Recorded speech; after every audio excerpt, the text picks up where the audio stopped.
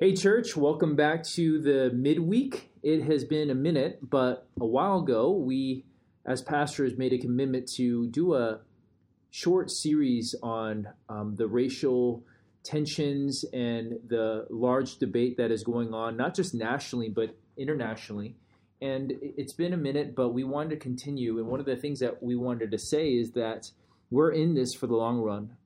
Right now, we had looting last night again in Minneapolis. This is August 27th, and there's a curfew for tonight, so this feels more real, but felt like right after George Floyd, we had this huge uptick of interest, protesting, tons of activity, tons of content people were downloading and trying to understand how they can think. Almost every racial book was sold out online. It was just very hard to get anything. People were excited, but inevitably, the news cycle marched on, and fatigue has set in. But we want to understand, if we want to be good neighbors and if we want to be a faithful church in this area, we want to speak wisely and courageously and faithfully in this situation. It's not going away. Kenosha's burning right now, and things are going to get worse before they get better in the short term. And so we want to continue to try to shepherd you, church, with resources and some clarity on common issues that are bringing confusion and division, and we want to serve you in this way. So the topic for today is redlining, and one thing that's really important as we frame it, Ross has read the book, The Color of the Law. I've read big portions of it, but he read through it straight through recently by Richard Rothstein, an Ivy League professor. Yep. And what we're going to do is we're going to talk about what happened in the past, how it still affects the present, and different thoughts of moving forward. And none of us are sociologists, and so we're working outside of our area of formal training, but we are trying our best to think through these matters so that we can live as Christ has called us to. Pastor Daniel's here too, going to be chiming in as well, and we're just trying to faithfully serve you in this time. So, Ross, to start off, how would we define redlining? What is this term that's been used all the time? People throw it out. Sure. Redlining is the practice of banks and loan-making institutions dividing up neighborhoods based off of the desirability to give them a loan. The higher class the neighborhood, the more economic opportunity in the neighborhood, the more likely you are to get a loan to build a new home, to rebuild an existing home, to basically get the capital that you need to be able to engage in new construction. Now, as the quality of a neighborhood decreases, its rating by the government would also decrease. And so that loans would be hardest to get in the most economically depressed areas. So, and at this time, and still today, those areas were inhabited by minority and mainly Black residents. And so this would serve to entrap and keep cycles of poverty in these places by preventing new home construction, by preventing repairs, by preventing all sorts of economic activity that would be made available in more wealthy, more affluent neighborhoods. The argument was that, we cannot put loans in these places because we're less likely to get paid back. Mm-hmm. Unfortunately, that's probably not the whole explanation. That isn't the whole explanation. Just the history of our country and just the leaders shows that there was racial discrimination and bias that was a part of these policies that affected redlining. And I think we're going to talk about how some of these things still have an impact on America today. Yeah. Daniel is going to chime in and just talk about the different colors that were, classifying different sections and what they represented. And I would love to hear what Ross said was very detailed. I'm curious, Daniel, how would you simplify it for the average listener too? Okay. Your take on it. Yeah, sure. Yeah, I think this would be interesting. Well, I'll do two things. I'll just jump on the color thing, and then the redlining, how I would define it. There was an association that came together that were trying, that basically put this map. They set up this map and put the colors. They organized the city based on desirability. When are we talking? when we think about this? What do I just saw that, but I can't remember. It's like 1934. Yeah, 30s, 40s, 50s. Yeah. Yeah. And so, these banks were basically looking at these areas which were, deemed more or less desirable, based on who was living there. In part, that was a big part. Whether it was business people or people of color or foreigners, that those details would affect how they would grade those areas. So just quickly, the green level is the most desirable. Oftentimes you had business people living there. The blue was the next step, and there were higher class white folks typically there. Yellow was a kind of a working class people, and oftentimes they deemed this area as an area that was declining in desirability. And then there was the red area, which that's where you get the name redlining. And these areas oftentimes were made up of a lot of foreigners and minorities. And as Ross said, and I'll just jump kind of into my own definition of redlining, is these areas, redlining means that these areas just simply had a harder time getting out of the impoverished situations they want. Even if they wanted to buy a home and were capable of buying a home in another place, if they were from those areas, they often couldn't get a loan from a bank.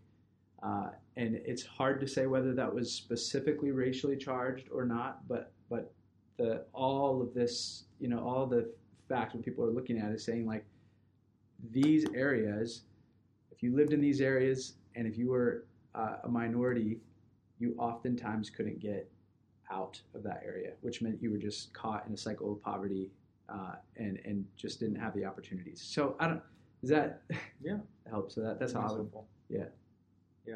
And before we jump into some more of the details from the color of the law, as we have your interest, hopefully at this point we still do, the reason why this is important, as Ross alluded, is that if you look at the maps from back in the 1930s of how they broke up the cities, and you look at who lived where, and then you superimpose over that map a map of today, they're very similar.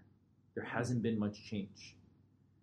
Some areas are still like 90% the same or 70-something%. So that happened around the 30s. So we're talking 90 years, almost 100 years. And we have very similar racially made up neighborhoods, and not just racially or ethnically made up neighborhoods that are similar. The poverty levels are almost identical. Mm-hmm. And that is significant for understanding. Now, where you go with the conclusions of why that matters and how that's the case still today is a really big deal. And we're not getting to all those details, but to make that observation is an empirical fact. Yeah. That's important for us to say. Now, why, again, there's going to be lots of debate. But that's important for all of us to know that the kind of saying on the wrong side of the tracks, mm-hmm. that comes from this kind of reality. Yeah. Yes. And for many cities, that's still the reality. In us in Minneapolis, it is many ways similar. Now, we also will talk about gentrification later a little bit, and we are in the top 5 most gentrified cities. So let's talk about that later. But Ross, can you go over some of the high points of the color law? What was maybe something that surprised you as someone who is well informed in a lot of these matters? Like what shocked you, or Yeah, I think what surprised me as I read this book, which is very comprehensive, I would say too comprehensive. There was so much information in it; it was hard. Do you recommend it? I don't for that reason. Okay, I don't recommend it. Just due to the utter density of it. I love how thorough and exhaustive he is, but it's quite frankly exhausting to read, and I feel like I have a lot of education and I'm struggling to get my mind around exactly what he's talking about in this book. But as I read it, a couple things surprised me. One was that we seem to talk about redlining almost exclusively as if that's the problem. But I feel like that's just a small little piece. I was shocked at how explicitly, I guess racist is the only word to put it, our government officials were, especially in the 20th century, the first half of the 20th century, with how we handled housing issues. What also surprised me was how prevalent it was in every region of the country. I tended to think that a lot of these issues would have been more focused in southern states where racism was a bigger problem. Reasonable, yeah. And one thing he says is racial segregation in housing was not merely a project of Southerners in former slaveholding Confederacy. It was a nationwide project of the federal government in the 20th century, designed and implemented by, and then this is also surprising, its most liberal leaders. You'll find the most liberal people in that era being the ones who were the ones who advanced these policies. Yeah, I mean, I could get in and talk to them about a little more. Yeah, I'm curious about that, you know, because back to one of the things that is on the national platform that's most debated is, are policies creating inequality unintentionally, or are they purposely creating inequality? Yes. Right? And what you just said, that first thing that you were shocked by is that there was actually very much racially or racist motivation behind some of these policies. Yes. Can you get into that? I can. Quite frankly, yeah, it was clear back then that the government, the leaders, local and federal leaders, were against integrated housing. Where he starts first is in San Francisco. He starts in California and says, hey, this is one of the most progressive places in the country, and so if it happens here, it could happen anywhere. Yeah. And just shares the example of this Ford plant that builds in the San Jose Valley. And what they're trying to do is build housing for the new 1,400 workers. Most of them are white. There's a few of them that are black. The plan is to build housing for all the workers so that they can work at the plant. Well, the city council passes an ordinance, which is where you'll see a lot of these things happen, which only allows for certain types of housing units funded by the Federal Housing Administration. And the Federal Housing Administration has a policy that it will only give loans to white people. So the federal government will only guarantee loans, which means that guaranteed means that if you default on it, they'll still cover it. And so it drives down the interest rate and allows a poorer person to get a loan. Yeah. And the Federal Housing Administration says, hey, guess what? If you're not white, you're not getting a guaranteed loan. And then so the black workers at this factory end up buying a van and having to drive an hour each day to work and from work, and do it for their entire career, 2 hours on the road every day, for the rest of their working lives, because of this policy. He kind of zooms out.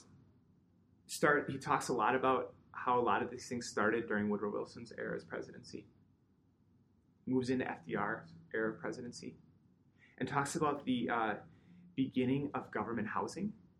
And government housing was actually something that led to a whole lot of segregation in different neighborhoods. So we think of government housing today as housing for the poor and housing for minorities, but that's not how it started out. It started out as housing for white people. There was a lot of veterans coming back from the wars. There was a huge housing shortage. We were in the midst of the Depression. And one of the things FDR did was he started to build housing projects to house veterans and to house people. And I don't know how to put it, but Franklin Delano Roosevelt had racist motivations in how he wanted to do this. And these housing developments were segregated and were largely in favor of, more of them were made for white families and white people. Which is fascinating because FDR has a very positive reputation. He does. The New Deal is favorable by many modern liberals, right? It is. I hear very positive things. Yeah, and a big part of the New Deal was constructing these segregated and preferential white housing developments. It was a very racist thing that is still having effects today. After FDR, the next president was Truman, who also was in the same political alignment. And they were passing a new bill that would create integrated or more federal housing. And there was a movement by the Republicans at that time to make it so in order for the bill to pass, it would have to have integrated housing. Now, the author of this book doesn't think they actually weren't racist. They were just trying to defeat the bill because they knew it would lose Southern Democrat support if it did that. I don't know. That's up for you to judge. And one thing I found fascinating is our own Minnesotan Senator Hubert Humphrey, after whom our airport is named, was a leader in defeating that amendment to the bill and getting the bill passed that maintained segregated government housing being constructed here in the north. Humphrey was a Republican, though, right? He was a Democrat. I'm just kidding. He was a Democrat. Yeah, I know. That's right, just like any famous politician from Minnesota. Yeah. Yeah, so... And the reason why we poke fun at that, the reason why I did that, I don't know if that's helpful. Sorry if that offends anyone who listens. It's just because it's important for us to know that we're such in a polarized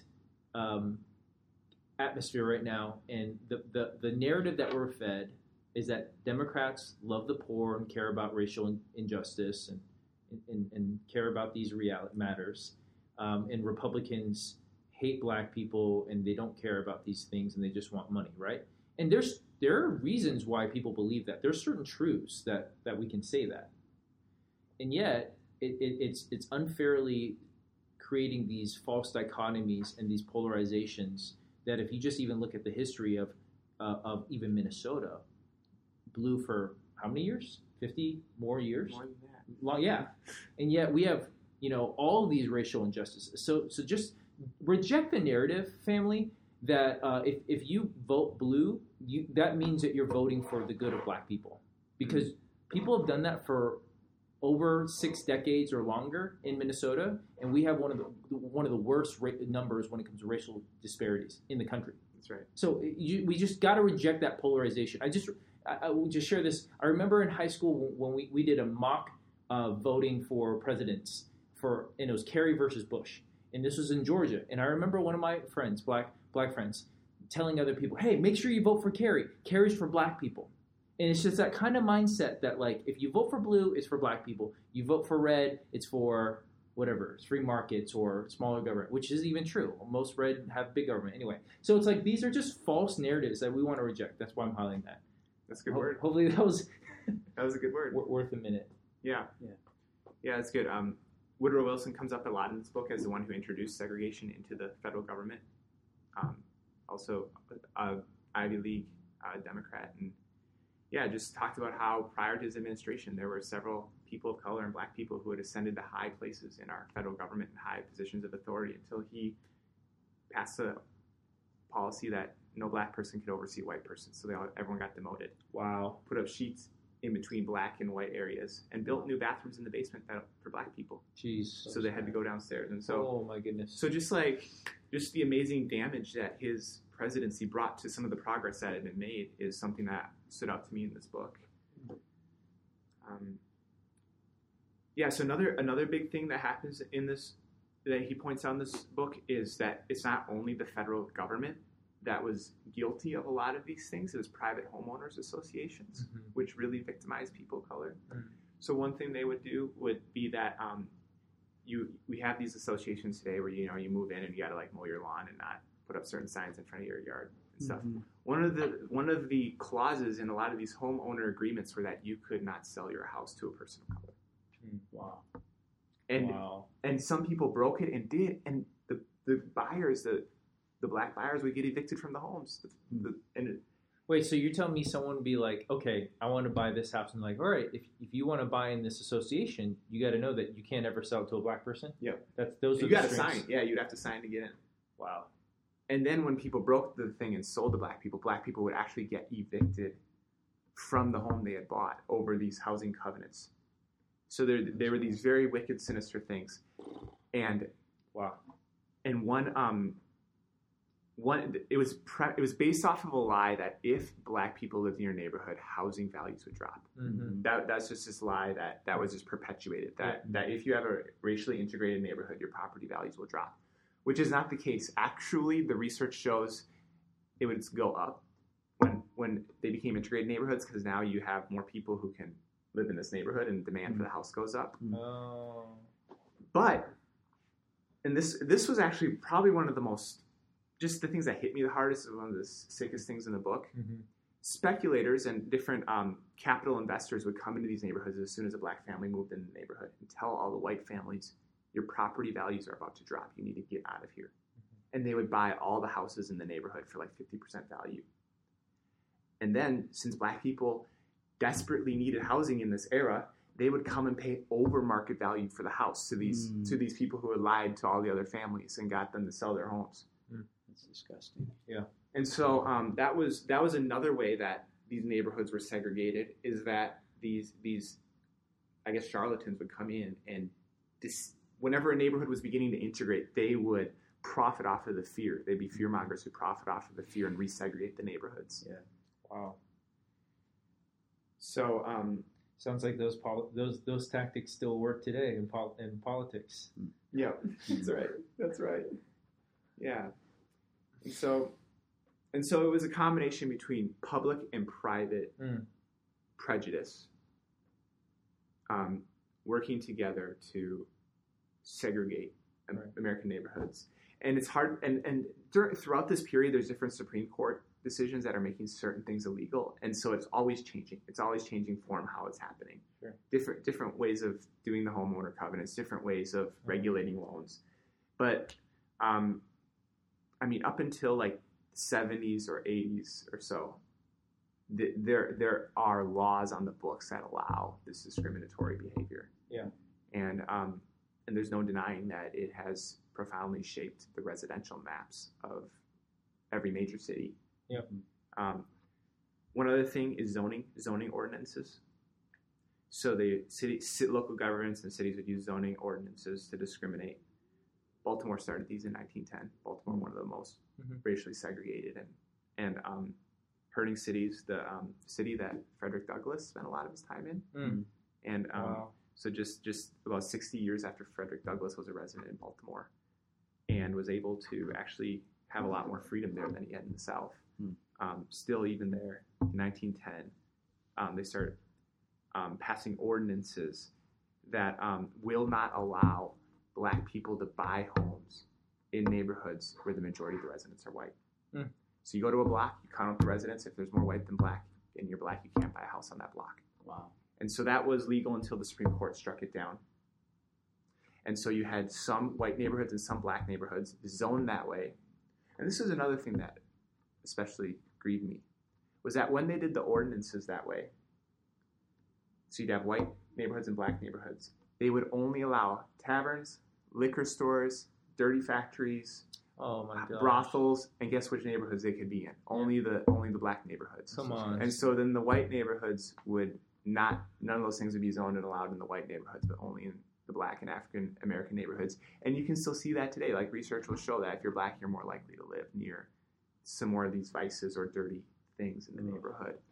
And so a lot of this was, pre-plotted, planned. Oh, that hurts. By some very, very wicked people who had power, especially in the first half of the 20th century. Yeah. So I had a more general idea of a lot of this history, but really gained more of a specific understanding of some of the really, really despicable things that happened in our past as I read this book. Wow. That's heavy. Yeah. That leads us to today, right? Yeah. And we talked about cycles of poverty. It started way back when. This is one of the main issues that has led to our current situation, and one of the things that people are calling out and pointing back to. What about so that's the thing right now, redlining. We're bringing this up because this is an important term that you're going to be hearing in this discussion. And I wonder if people should just call it housing segregation. I feel like redlining is a confusing term. Confusing. Yeah, it's a very you go to your average person on the street and ask what redlining is, they might be able to tell you. Yeah. But everyone knows what housing segregation is. Yeah. And redlining limits it to culpability is limited to the government. Well, more the lending institutions, which the government was involved with. Right. It's specifically a criticism of the lending institutions, where it was so much more than just the banks and the lending. That's it was good. the local governments. It was the housing covenants. It was the federal government under Woodrow Wilson and FDR and Truman especially. So the charlatans that you mentioned.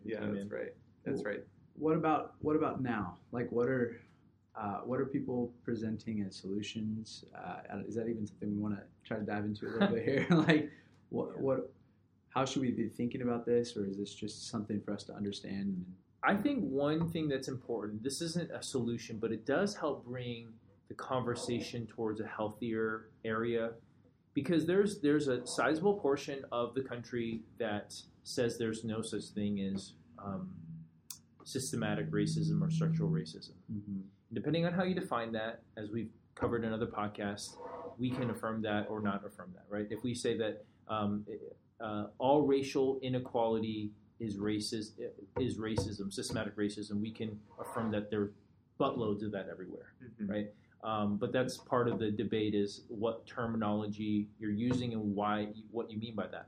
But putting that to the side, there's a large portion of people who just deny that this still affects people today. Yeah. And what they do is they view issues within a people group, so let's just say specifically African Americans, as predominantly or only through the lens of merit and work ethic, personal choice and culture, right? Yeah. Right? All this stuff is like, oh, well, look, I get, like maybe your life was different, but you just didn't choose the things that I chose, right? Like, and we so think that we live in vacuums, as if like we all come with a blank slate, and that entire group of people just chose poorly all the time, and white people chose well.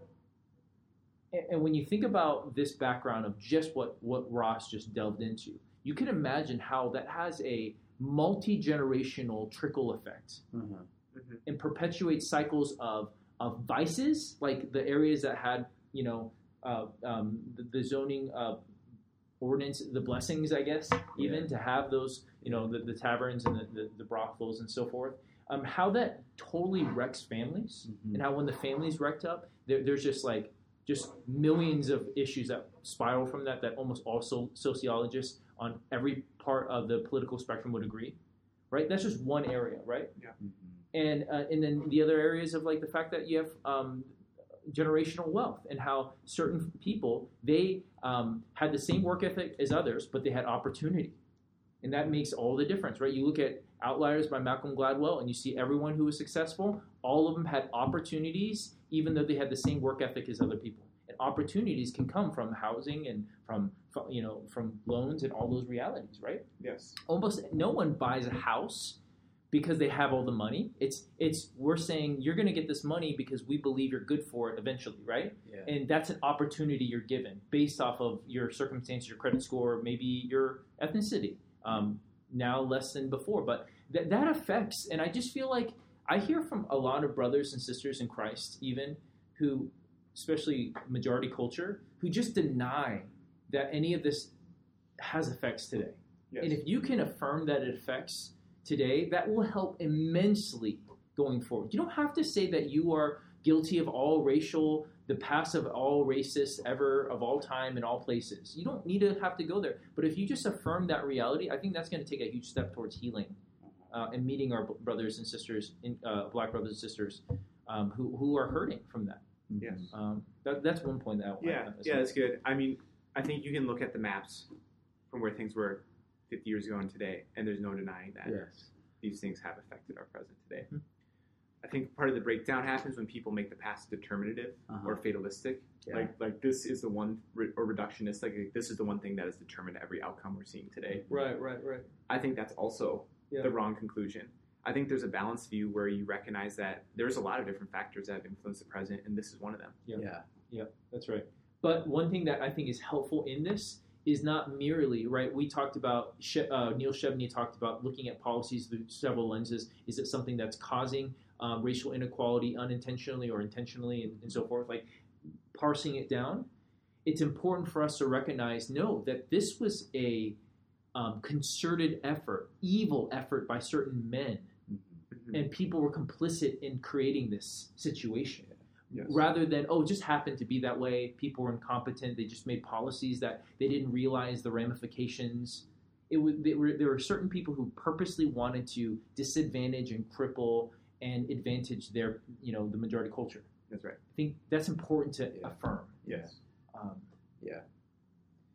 So we want to get our heads around these things so that we can not be ignorant in how we discuss them.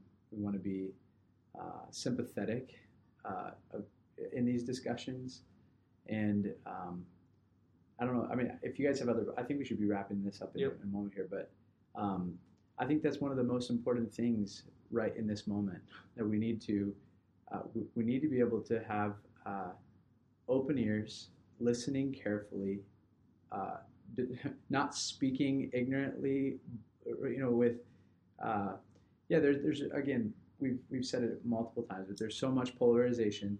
There's so much that we could say for or against each argument, and we just want to be careful. And I just want us as a church, I think my care right now as we see these new things coming out with the shooting of Jacob Blake and all these new details, and I'm sure there'll be more, that we're careful to weigh the facts, listen carefully, and be prayerful, and let our speech be seasoned with salt, as Scripture charges us, so we know how to give an answer to everybody.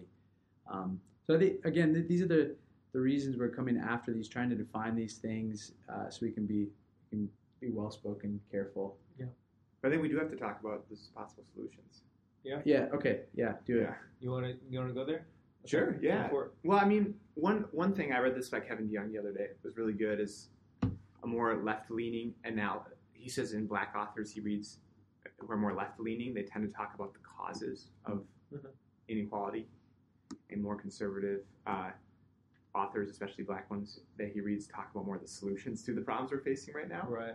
And I would say that this book, not necessarily written by a Black person, but still by a left-leaning person, heavily favors explaining why things are today, and has a pretty not impressive chapter about how to move forward. And I think, and this is where I think the discussion often breaks down, that if we engineered our way into this, we need to find a way to engineer our way out of it, as if we can just come up with some sort of magic policy that sort of fixes the situation we're in. Where he seems to kind of advocate for some of that, like different kinds of zoning laws that allow for more kinds of multi-purpose units in different neighborhoods and things like that, as if that will fix the segregation in neighborhoods. One thing he pointed out in his book that I think contradicts his solution is he talks about reverse redlining. Reverse redlining is something our government tried to do in the 90s and 2000s, which is where you lower the requirements for a house loan, especially for minority people. The idea is to give minorities more house loans, with the concept that if you can just get someone a better home, it will fix the cycle of poverty. Now, so what happened was you lowered the requirements for house loan and put a lot of people, minorities, into homes that ultimately, sadly, they were not in a financial position to afford. And we had the financial crisis of 2008 and foreclosures. And guess who lost out the most in that? It wasn't the middle class. It was the lower. It was the low. And it wasn't the banks. They got bailed out. They had their friends in office to bail them out. It was the poorest people who got evicted from their homes that they had tried to build their new lives in. And so I would just say, be leery and watchful of anyone who thinks that we can use our massive federal government to engineer a solution to the problem that the federal government engineered in the first place. It's like fighting fire with fire is what it kind of turns out to be. I think what your point just made is, you said earlier about how we can't be reductionistic, merely just saying this will solve things. Yes. And what you just shared, I want to propose that wasn't a failure in and itself, but it is a failure if it's done in isolation outside of all the other components that are important to address to bring reverse poverty. It could have been terrible, period.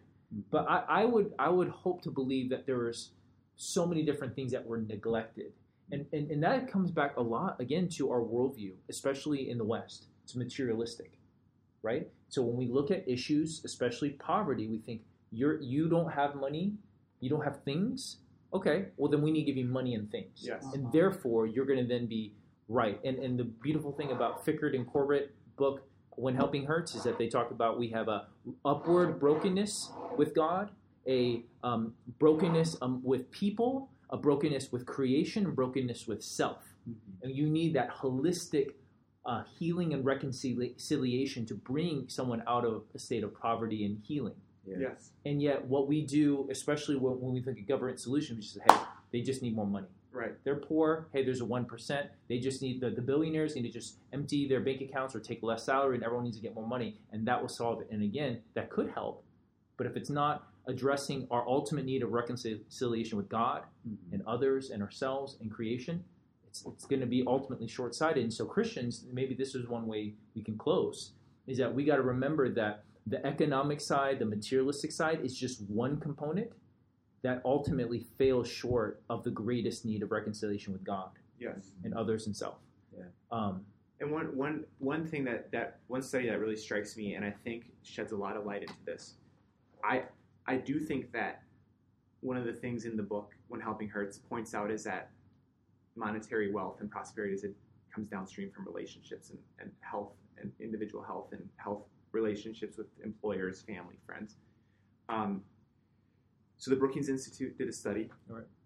left-leaning institute, and they found that there are 3 things anyone across the political spectrum needs to do to go to the middle class from the lower class.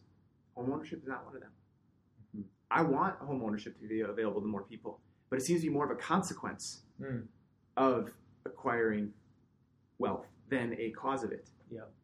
So what the Brookings Institute found is that anyone of any racial descent, gender, anything, any possible variable, who finishes high school, gets and maintains a full-time job, and waits until 21 to be married and have children, there is a vast, vast probability that you will ascend within a reasonable time from the lower class to the middle class.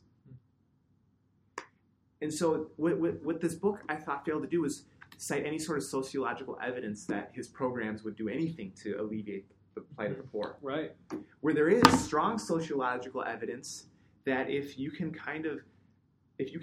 embrace some of these basic fundamental habits of health, you can get out of a poor neighborhood.